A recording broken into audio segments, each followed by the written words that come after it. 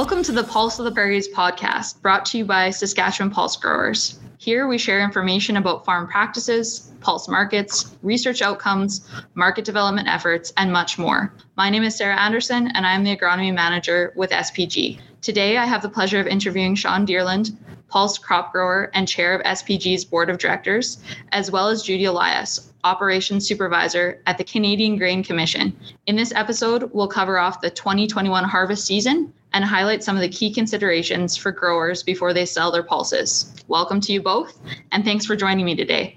I really appreciate you guys being here, especially, we're still kicking through harvest season, and again, the 2021 challenges continue, so appreciate you guys taking the time. Sean, let's start with you. Can you tell us a little bit more about your farming operation in general? And I guess I'm particularly interested in the pulses and the varieties that you typically grow.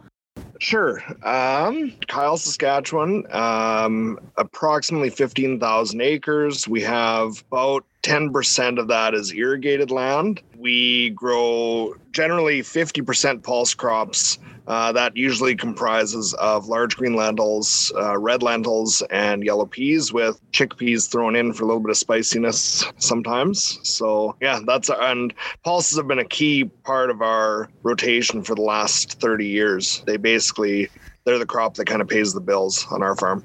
Perfect. Yeah, so the full gamut almost of pulses, especially in your growing region. Mm-hmm. That's excellent. Yep. And Judy, how about you? Can you tell us a little bit more about your role with Canadian Grain Commission and, maybe a little bit more generally what the CGC does in terms of the role that they play with pulse production in Canada? Okay, well, I happen to be first and foremost, I inspect grain.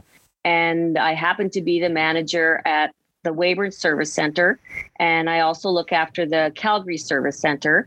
And then the other half of my job, I am the producer car officer, and so I run the producer car unit as well. That's a new role that I've got. And as far as what the Canadian Grain Commission does for pulse production, first and foremost, there's the safeguards for farmers, and producer cars is part of that safeguard. And we do research and quality monitoring for export cargoes, and we do grading and weigh monitoring as well on vessels. So we're pretty comprehensive, but we're very behind the scenes. Perfect. Yeah, it definitely sounds like you guys have a lot going on, and we'll dig into a few more of those items a bit further on. Wonderful. Digging in a little bit more, just a bit of a recap on this wonderful 2021 season, certainly not short of its environmental challenges. And Sean, I guess, can you comment on what that's meant for your farm's pulse harvest this season? Yeah, it's been one of the most difficult seasons, I guess, that I remember in my farming career. My dad is 88 years old, and he said that he thinks it's probably the roughest weather we've had in his lifetime even. So that's saying something.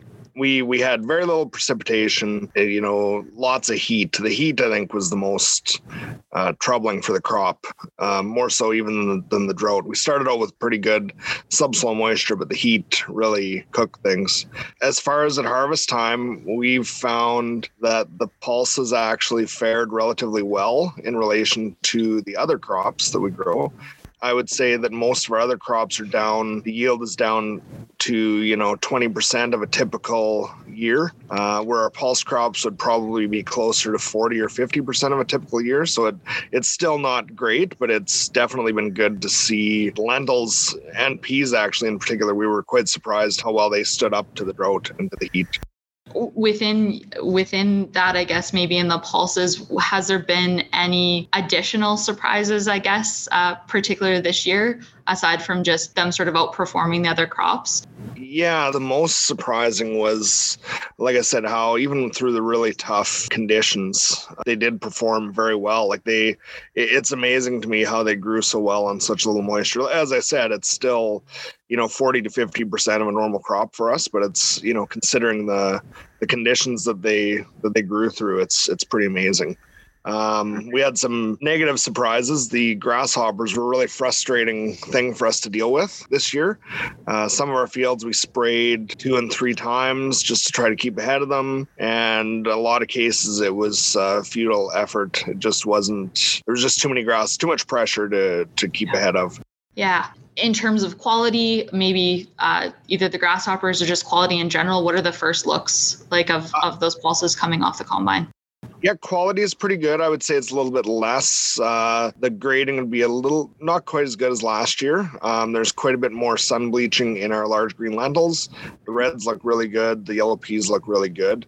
As I said, yield would be 15 to 20 bushel an acre. Lentils a little higher on the reds. Yellow peas went probably 20 to 25 bushels an acre. So like I said, that was quite good compared to some of the other crops in the area. Judy, Sean had mentioned a couple key grading challenges this year. And I think generally we think in a drier season that quality, that's going to be taken off the table, right? Quality is just going to be top notch in a drought. But can you comment on some of the specific grain quality issues that might present themselves in a season like this from your side of things? For sure. Sometimes there'll be a smaller size in the lentils. Like I'm surprised that Sean hasn't, and maybe that's not the same on his farm. Red lentils can get really small and then you can lose lots of them in the dockage. So already you have a lower yield. And if you have those small reds, you can even lose more crop in the dockage because we're only allowed to use certain round hole sieves for cleaning. And in the greens, like Sean said, they're being baked out there. So the color isn't as deep green as we would like to see or anyone. But as always, pulses do grow good. They don't like wet feet. So there's not a lot to go wrong with pulses generally. It's an easy crop to grade. And yeah. So grasshoppers certainly can also make for some problems. You can get grasshopper staining on the peas, and then we call that earth tag. But with it being dry, well, I'm thinking most of the pulses are off now. So we shouldn't have to worry about that dewy morning and starting up the combine and squishing the grasshoppers right onto the peas and lentils. So. And grasshoppers showing up in the sample, you guys would just consider that regular dockage, or is there other special considerations for insect allowances? Well, it's a pretty tight tolerance when you start getting to the export. So, but by the time it gets to the export situation, they've been very well cleaned and the parts are easy to get out, but the tolerance is very tight as far as insect parts in an export sample.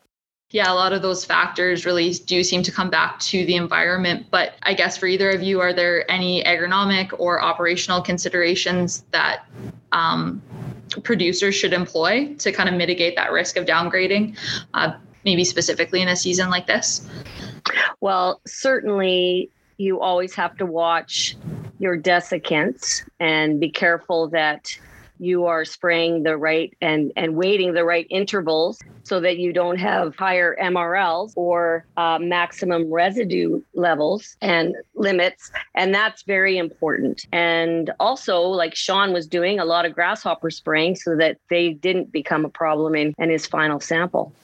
Yeah, I would echo that too. Like we would look at spraying the grasshoppers as much as a harvest sample thing as the the damage to the crop. Like there have been definitely cases around our area where people have had trouble with earth tag from or too many. I've even heard of too many grasshopper parts in the pulse crops. So I've seen actually some just horrifying pictures of grasshoppers in yellow peas in particular that you'd get like 15-20% of the sample was grasshoppers, which is just it's pretty wild. Believe me, I do not want to see that in the sample coming into my office. No, I don't want to pick them out. Beyond that too, the spoilage issue, you get the moisture content of a grasshopper is quite high, so you can end up with spoilage issues as well in the bin.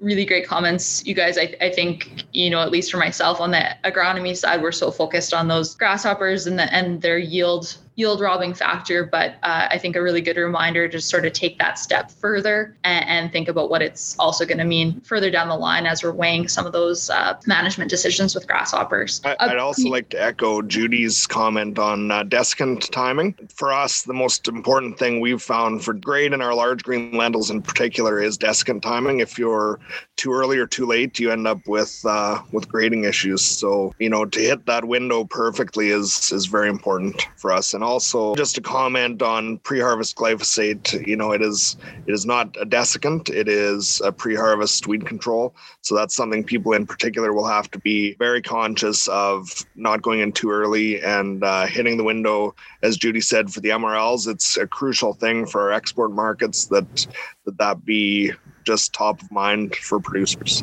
Excellent. Yeah, I think some pretty timely reminders always as we get a little bit later into the harvest season, then some of those decisions get sped up. So appreciate those comments. From a grading perspective, is there anything that we didn't cover that's maybe new this season, Judy, or is pretty status quo in terms of pulse grading? Yeah, pretty status quo. Color is always a big thing, and disease, but we certainly aren't going to see any disease this year. So color is the big thing. And because the way they're sold, people are going and dipping into a bucket or barrel of lentils, and it's whatever mama sees. If she thinks that looks good, then she's going to take it home and feed her family. If she doesn't, she's going to leave it there and go to the next one. So that's why the markets are quite tight for color. We discussed some of the agronomic considerations, but maybe shifting gears a little bit to the operational side and minimizing those harvest losses, always with the goal in mind of having the best quality grain, like Judy just mentioned, at the storefront at the time of selling, but also making sure that we're getting the most of it there as well. Sean, does your farm have, any tips and tricks that you're willing to share in terms of combining, handling, storage, things like that? Yeah, we, like I mentioned before, desiccant timings we've found to be just key on our farm, and doing a very good job of desiccating. Like if you end up with a lot of green plant material that hasn't been, killed properly, that's really kind of the biggest headache at harvest for us. Also, like we mentioned, earth tag and peas in particular, lentils sometimes, but for some reason seems to be a bigger issue in peas for us, that you have to make sure that your headers are set properly, that you're not digging a bunch of dirt. This year, that's not really been a challenge, but on a wetter year, that can definitely be a pretty big challenge. This year, it's mostly dust that just comes in and goes out the back. So yeah, and just making sure that your combine's set properly are some of the key things that we've found. Perfect. Yeah, digging into combine settings is probably a pretty giant question, I guess, to ask. It kind of seems like it can be a little bit more of an art than a science. You're always adjusting and making those decisions on the fly in the field. But could you comment maybe on some of the big factors that you consider, like, when you're harvesting those different types of pulses as well? What are you looking at, in a chickpea that might be different than a lentil or a pea, for example? Often on a chickpea, we always struggle with getting them in the combine. Like we have shatter losses at the header seem to be our biggest challenge with a chickpea. Normally, most pulse crops thresh very easily. So we just slow everything down on the combine, make sure that you're not cracking anything or splitting anything in the combine. That's usually the important things for that. But typically it starts at the header for us on the combine, is to eliminate the shattering losses with the crop. We bought air reels for our combines this year just to help with a little bit shorter crop, a little bit thinner crop, to make sure that we were getting it all actually in the combine. And then producers need to, as everybody knows, you need to really be conscious of losses and make sure that don't have too much air, and it's going to be different for every type of combine as well. Every different type of combine will have its different challenges. I know I'm sure everybody can guess what kind of combine I have when we say that we tend to lose on the left-hand side a lot coming over the sieves. So that's a challenge for us. Excellent. We want clean samples, obviously that balance between dockage, but also quality in terms of seed cracking and shattering. To both of you, how do we sort of strike that balance? What's the lesser evil, more dockage or more cracking, I should say? Well, we always aren't afraid to have a little bit of dockage in it because we think that the grain companies are generally going to take dockage, whether there's a lot there or not anyways. So we always err a little bit on the side of, a little bit of dockage is okay. That's right. You can clean it out, but once you crack them, that's a grading factor and you don't want that.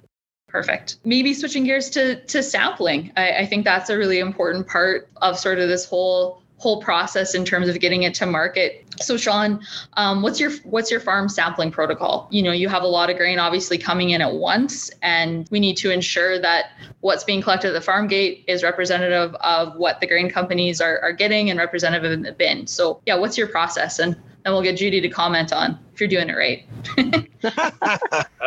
Yeah, I'm very conscious. Like, we find it's very important to have a representative sample. Nobody likes surprises at the unload. Like, the farmer doesn't like surprises and the buyer doesn't like surprises. Yeah. So what we do, it can be extra challenging. Some of our bins are getting very large. Like, we've got 60,000 bushel bins that we might be putting red lentils in. So you think of the ridiculous size of that bin in relation to the tiny sample that you get. I think it's very important to have good sampling procedures to get a representative sample. We will usually have 2 pails set up. We'll have a smaller pail that we fill from the truckload, and then we stir that up and put some of that into the bigger pail, and then dump the rest of that initial pail back into the bin. And we do that for every truckload. We'll take, like I said, we'll have 2 pails typically, fill to one, mix it up, dump some of that into the bigger pail, and continue that for every load, and then mix the bigger pail up, and that's your bin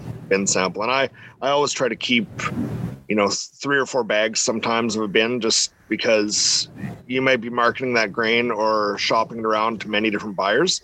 So it's always a pain to be short sample material to take around to different buyers. So we usually keep a pretty large sample. Good show, Sean. That's right on. Yeah. Awesome. Yeah. And keeping a really good hold on those bin run samples, because they are gold. Yeah. Gone are the days where you can go to the bin and stick the shovel in and pull something out and think you're going to get a good sample on a bin. Those days are totally gone. You'll never get the right answer. So everyone needs to do what Sean's doing. It's also important, we've found with, in particular, the large green lentils, if you want the sample to stay representative, we usually seal it in a bag and put it in a fridge, actually, just to kind of limit oxidation on the sample. The samples oxidize way faster than the bin will. So it's important we refrigerate it and seal it in an airtight bag. Perfect. Is that a measure, that we should be considering for some of our other pulse samples, or fairly restricted to the large greens? For us, we only do it on our large green lentils because they oxidize the worst. Okay. Yeah. Perfect.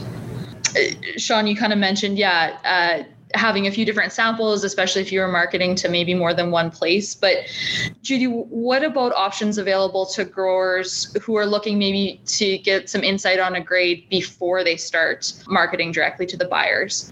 You bet. I've got 3 recommendations, actually. First of all, we have the Harvest Sample Program, and it's been running since the 70s. It's free to all producers.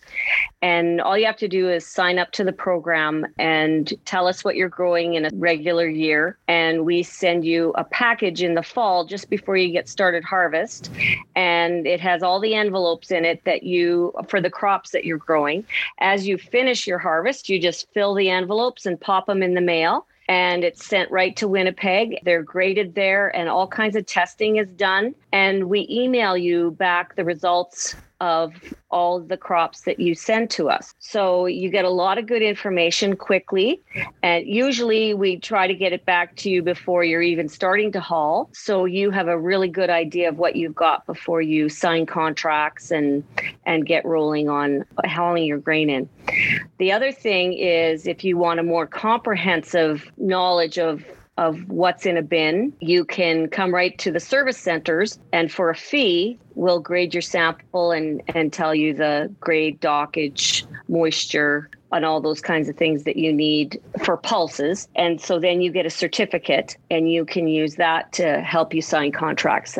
It's a little more, you bring in a bigger sample, so you get a better idea of your dockage, and we take a really good close look at what's going on in your sample. So then once you've started hauling, and if you have knowledge that you believe that you've got a certain dockage or a certain grade, and you're hearing something different from the elevator company, you can ask for what's called a subject to inspector's grade and dockage.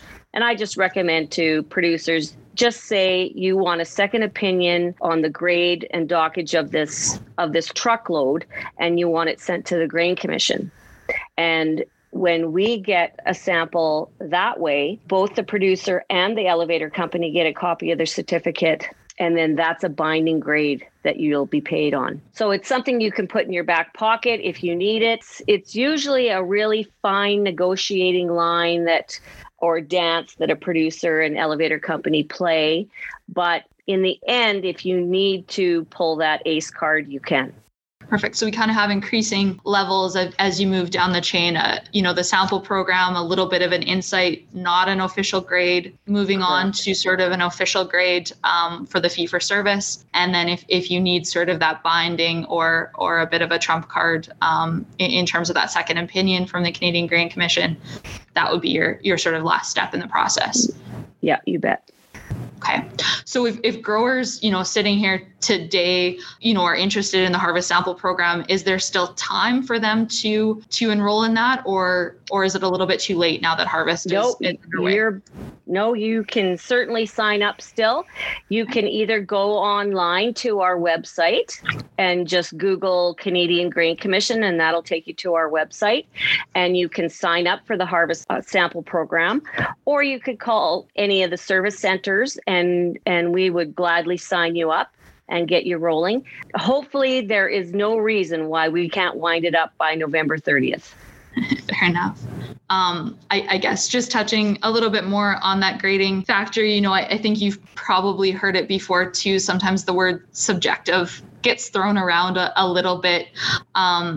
But we do have comprehensive grading guidelines. And I think sometimes that obviously different seasons will negate this a little bit, but are there ever instances maybe where a particular grading factor might be prioritized more in a given season relative to another, where producers are maybe graded a little bit more harshly one season where they might not have a season before? Or is that just a bit of a misconception?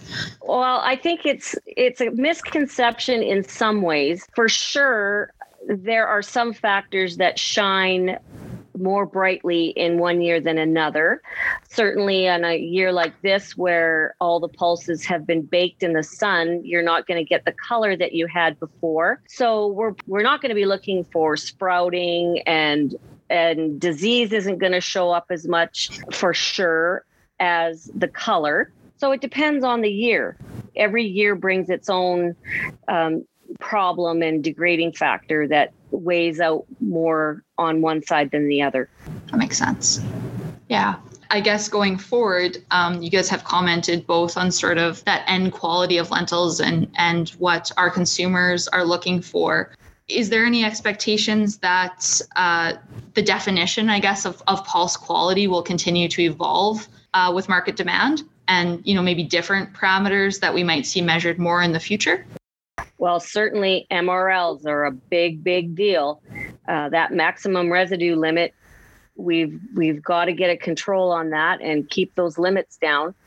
And also we're looking for new pulse products. So there's a lot of flour being used, and so maybe protein could be something that gets measured in the future. Who knows how that's going to all roll out? Maybe Sean would know better than I would what's going to come in the future. Yeah, I would echo those as well. As far as the MRLs, we have competitor countries that would just love to have Canada have a problem with MRLs. So it's a very crucial thing that we keep those where they need to be, and make sure that Canada is known to have like the safest, best quality product that we can have. The The protein thing is a very interesting subject. I know I've been to pulse protein and pulse flour summits, and it was pretty interesting that it's still a not really well understood area. So I think that in the future is going to have to probably evolve and get a little more precise. It's something that I'm not even sure that all of the people who are making the pulse protein understand all the factors, that go into making a good or a bad protein. So I think like Judy said, that's an important thing that's going to have to evolve, and we're going to have to get more understanding about, how some of the different parameters affect the quality of the protein. So yeah, I would echo those comments. Great comments, you guys. Yeah, and I think definitely lots to learn going forward on some of those food quality parameters for sure. That's maybe a nice segue into the Pulse Research Program that you mentioned at the beginning of the podcast, Judy. What type of analysis is the CGC kind of currently doing under the Pulse Research Program? Well, and that's a very good question, and I had no idea what the answer was. So yesterday I called Dr. Ning Wang, who is the program manager for Pulse Research in the Grain Commission, and I asked him, what's happening in the land of CGC research? And he says that they have some external programs and internal programs. And his external project is in collaboration with SaskPulse and SIGI and the University of Saskatchewan, the University of Manitoba, and the Grain Commission. They're looking into the proteins. They're investigating the functionality of pulse flour and all the different functional properties of that. So then they would be looking at absorption and quality of protein, all the composition of the protein and how it performs, things that, the general layperson doesn't even understand. And then internally, they are looking at wrinkled seeds. So that would be in the red lentils. And they are looking at the end use functionality and dehulling properties, because you see, everyone remembers those years of red lentils where we've had a lot of wrinkling, and then they would have a little bit of a clam shell, that dip in the red lentil. And they're doing studies on that to see how that dehulls, because they like to split red lentils. And then what degree of wrinkle affects all of that. So they're still fine-tuning all of that. And then they work very closely with the Harvest Sample Program, and they do protein, starch content, and cooking quality on all the lentils and peas. And they have a very small staff. They have a staff of 4, and they're doing all these things. Plus, they monitor cargo shipments to the various countries that we sell to. So they're very busy. Absolutely. Yeah, the comment of sort of operating behind the scenes definitely well demonstrated in your long laundry list of investigations. Really appreciate you reaching out to your colleagues to give us some insight there. Yeah, maybe on that looking forward front, I guess just a bit of a fun insight question for both of you. Are there any sort of traits, tools, technologies that you're really excited with, maybe yourself as a pulse producer or for pulse producers for future harvest seasons? What do you guys see coming down the pipe, or maybe a wish list of what you'd love to have coming down the pipe? I think anything that helps, any kind of genetic traits I would look at that make the crops stand up better to the weather, or to like we were talking about the color loss from the bleaching, sun bleaching in the green lentils. That's a big one for me. If the better we can develop crops that can handle that better, is definitely an asset for us. I guess for me, that's kind of the big thing, is developing crops that are more robust and able to handle environmental factors that are out of our control. Perfect. Thoughts from you, Judy? Well, and certainly for us, it's the scientific research that makes the grading factors concrete as to the grade or degrading of pulses, to make it more objective, I would have to say, percentage wise. So that'll come as research gets better and better. Awesome. Yeah, just having a lot more research and seeing what new things we can do with our pulses, like flour. Mm-hmm. Yeah. Yeah, I think going forward, the flour and the protein part, like Judy mentioned before, better understanding how, traits of the flour that the layperson wouldn't understand, how that affects the milling quality, so that we'll know as a producer what you can do to make a product that's more desirable to the buyer for, some of those aspects. I think that's going to be more and more important as we go forward.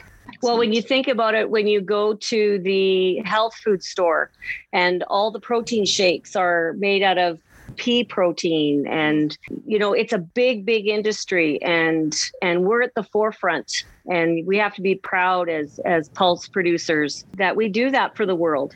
And I can see pasta, I can see breads. There's the sky's the limit for pulses. Yeah. Yeah, it's very exciting times ahead. Well, I would love to keep peppering you guys with questions. I've been learning so much, but I guess maybe before we go, is there any final comments that either of you would like to make on the 2021 harvest season, or maybe advice or questions in general for producers for preserving pulse quality that you'd like to share? You want me to start, Sean? Yeah. Yep, sure. That representative sample is the first and foremost. If you don't have a representative sample, there's no way you're going to get the proper information that you need about that crop that's in that bin, and know what you have before you go to the elevator. So you can use the harvest sample program, use a third party to have a grade done. Come to the Grain Commission. We're always willing and love to talk to producers and help them out with their grades. And I guess I would, most of the pulse harvest is done in our area. I would suspect that it's wrapping up probably almost all over the province. So I think now people have to be conscious to maintain the quality that's in the bin. Make sure that people check their bins. If they have aeration, make sure that they cool. We've always found on our farm that cooling the grain off is well worth it. It saves you a lot of problems down the road. But just keeping an eye on everything and making sure that what you have already in the bin stays the quality that it went in at. Solid advice. Well, thanks you two for bringing your expertise and observations to today's discussion. There's really plenty of information here for growers to keep in mind as they wrap up those final stages of this year's pulse harvest. For more information on harvest and storage of pulses, visit sasspulse.com and click the production resources under the resources tab. Now we're going to check in with SPG's Director of Marketing and Communications, Amber Johnson, and John Dreger of Left Field Commodity Research for some insights on how the Canadian pulse market fared this growing season and what the future holds.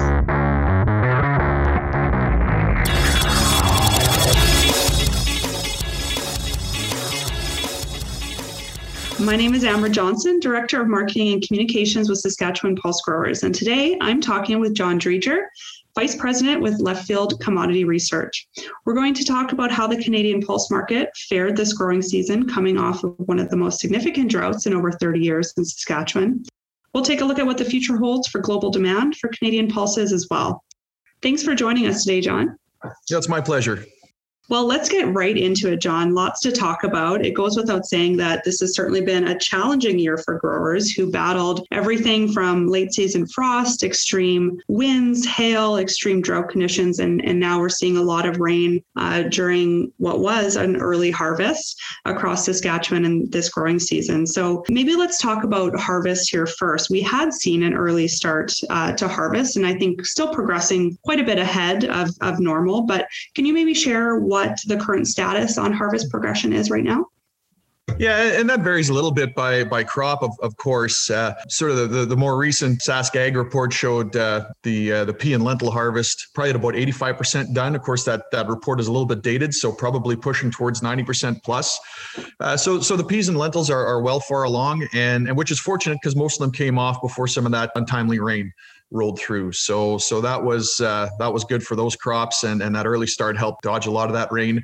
Maybe less so, for example, something like chickpeas. The last report showed that was still in fairly early stages. So maybe that crop a little more likely to be maybe a little more impacted by this rain, a little more of a delay, and potentially if there's some quality issues that spill over into that, maybe similar for fabas. So kind of a mix, I guess, between the different crops, but certainly the largest pulses, the peas and the lentils, had that advantage of that early start, and maybe just dodged some of this untimely weather for the most part. Awesome. Well, that's certainly good news in a very challenging year. So how have the extreme conditions impacted yields and qualities so far, looking at that early data for the new crop? Yeah, in terms of production overall, and so we did have a StatsCan production report that came out last week, sort of their initial one of the year, and really no surprise, just a sharp drop in production for really for all pulses. In terms of their estimate for peas, down over 40% from last year. So a huge drop. Lentils down over 30%. In many ways, no surprise. I guess in terms of our own expectations, the yield number they showed was a little lower than ours. Not shocking, based on, of course, not just the anecdotal reports, the provincial crop reports, and again, no surprise. Everyone's heard how dry it is, how challenging the conditions are. And I guess one of the things that's perhaps a little bit interesting as well as we think about the Statistics Canada data. And again, everybody sort of can decide whether it's a good number or not a good number. Always a debate. One of the things, because of the nature of the report and how they compiled their data, they basically used a historical average for abandonment. And so basically what that means is they haven't really accounted for the fact that inevitably there will be more fields that were written off, or more acres that are abandoned, or maybe even some, for example, for put up for forage if the yields looked really abysmal and cattle forage is low and those sorts of things. And so we may well actually have reports going forward that show a bit of a smaller number yet, as they maybe sort of catch up on the harvested acres. And so, again, you'll sort of maybe, drilling down into the finer details when, there's still crop to come off and we don't know what the final outcome will be. But basically just to kind of, reiterate the point that, that production way down, and possibly even a little more downside yet to what those numbers look like. We do have a report again coming out with StatsCan production number next week, compiled in a bit of a different manner. This one's using satellite imagery, so it'll be interesting to see what they tell us there. Again, not the final word, but likely again just showing a low production number, just a reflection of the conditions that we've been talking about really all summer. Great. Yeah. Again, like you said, not a lot of surprise there, but to put those actual numbers kind of to it now that we're a little bit further along in the season is interesting and something to keep in mind. John, what do you think the opportunity looks like right now then for new crop pulses to potentially head perhaps straight into the market from harvest right now? Yeah, really, it's been quite phenomenal in terms of the price increases we've seen in the last couple of weeks. I mean, again, everyone knew that how tight this market was going to be as yields were shrinking. Supplies were just going to be far smaller this coming year, and so prices have really responded to that the last couple of weeks. And in fact, it almost seemed like it maybe took a little while for markets to wake up, if you will. I don't think that's because anyone was shocked by the fact that supplies are down, but I think farmers naturally were reluctant sellers, probably strong holders of any old crop they had left. I think in some cases, buyers were probably more just kind of sitting on their hands waiting, maybe not aware of how tight the supplies were. Now we've seen prices really, really shoot higher here as harvest has gotten going. And that's maybe a reflection of, as much as anything, of just activity kind of resuming after a really quiet period of time. Yeah, in terms of just overall opportunity going forward, I guess there's maybe two ways to think about it. One is certainly because supplies are so much smaller this coming year, we just simply won't be able to export the volume of pulses that we otherwise would. It's not that the world doesn't want it. We just simply don't have it. And of course, that'll vary a little bit by crop. But in some instances, I think farmers have been taking advantage of some of these higher prices. And, for example, pea prices are starting to maybe pull back a little bit, still extremely high, but, maybe just a reflection of farmers letting a little bit go at phenomenally high prices. And now that they actually know what they have, some confidence about knowing what's in the bin. So, great opportunity for higher prices. Maybe helps offset the pain of those lower yields a little bit for growers that at least had somewhat of a decent crop or an okay crop. But prices are high, just simply a reflection of the supply not being there. Mm-hmm, absolutely. John, can you shed some light on the latest StatsCan export numbers for new crop and how that might compare to maybe last year at this time? Yeah, so we saw volumes taper off in July, for example, to kind of close out the crop year, and again, not a surprise as stocks really dwindled, and so it varies a little bit by crop, and so for example, something like yellow peas, saw that number really taper off, and perhaps what is maybe a little is interesting is the fact that almost nothing went to China, and of course China is our overwhelmingly largest buyer of yellow peas. When they took minimal volumes in July. So, what does that mean for, going forward? Is that a bit of a hint of what we might expect this coming year? Possibly. And not to suggest that China is not going to buy any peas by any stretch of the imagination, but there is a component of their demand, and a sizable component that is used for feed. And as the price of peas go up, maybe that gets sort of bumped out of rations. Maybe they got a little bit of coverage, had some inventories to work through. And so now, as we look forward, China, we need China to buy considerably fewer peas because they simply aren't there, but maybe a little hint, in terms of kind of the tail end of the crop year about what potentially, how might things unfold here going forward. But, for example, something like green peas, held up relatively better. Supplies were a little better, towards the tail end of the year, a little more of a diverse demand base. And so as we drill down into some of not just the individual pulses, but the types of different pulses, kind of some different threads and different stories maybe that unfold. And with something like lentils and with red lentils and green lentils, again, kind of two different stories in the sense of a more diverse demand base. With green lentils, demand's a little more inelastic. And so that story maybe looks a little different than reds, which not that we won't have good demand for reds, but maybe just not quite as inelastic and not quite as tight on the supply side. And so, maybe kind of those individual stories within the broader story, if you will. Mm-hmm. So what does the global demand situation look like for pulses right now and moving into the fall and winter? And do you anticipate any big shifts or non-traditional markets to watch for that might be new? Yeah, I don't think necessarily any big shifts on the demand side per se, other than maybe, again, a bit of a reflection of how do some of the volumes shift around to reflect the fact that we have the smaller crop. And so as we talked a little bit about with peas, we'll see China take considerably fewer yellow peas, again, with the fact that we don't have it and that prices are high, and maybe that's rationing some of that feed demand, for example. The fact that supplies are so small means that China can buy quite a bit less, and that's not, sort of bearish, quote unquote. In the case of something like red lentils, I think the demand outlook is strong. I think, Turkey's maybe has a smaller crop than people were initially expected. I think some of India's watching their prices, and some of their import policies suggest they'll be good buyers of red lentils again. Now, red lentils maybe aren't as tight on a relative basis compared to, say, green lentils. And so maybe there is, even with strong demand, is there the same extreme upside potential? Perhaps not, but still a good market, good strong market and good strong demand. And I think, then, for example, in the case of maybe both green peas and green lentils, again, a pretty diverse demand base.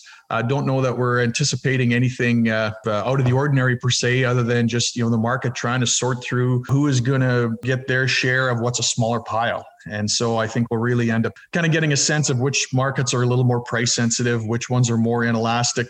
At what point are some markets maybe sort of start taking less just because they get priced out a little bit.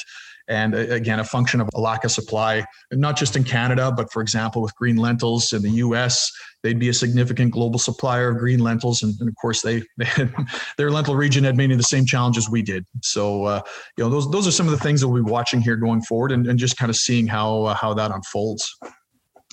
Great. And great tie-in actually to my next question, John. You touched on it already, but maybe you can expand a bit on how production is looking in other pulse producing areas in the world. You mentioned the US and Turkey. What's going on in South America, Australia, the Black Sea, and other regions right now? Yeah, I think, for example, in Australia, that's their conditions are pretty good. And so, maybe pulse production, for example, with peas and faba beans might be down a little bit from last year, but still historically large. Looks like they'll have a large lentil crop. That is one of the things, where that'll certainly not come anywhere close to filling the gap that Canada leaves. but the fact that they do have a relatively large crop, kind of helps a little bit on the supply side. I think in some cases, maybe some of these countries will be looking to Black Sea, if Black Sea production kind of, sort of draw on some of that when Canadian supply isn't available. But again, that's, relatively small in the grand scheme of things. For example, Russia just doesn't export very many lentils. It's a relatively small volume. So, perhaps filling a few holes here and there, but it's not going to be dramatic. I think Indian pulse production, we'll see a little bit how that unfolds. Maybe some question, is it as large as the government estimates suggest? Perhaps not. What does that mean? So I think by and large, certainly if you want to say ground zero for the pulse shortage, I think is in our own backyard and in the U.S. Some of these other regions may be watched to see if they, maybe can fill a few gaps a little bit, but, certainly they don't have the footprint that we do on a global scale. So it's more sort of partially filling a gap that is, still pretty wide. Mm-hmm.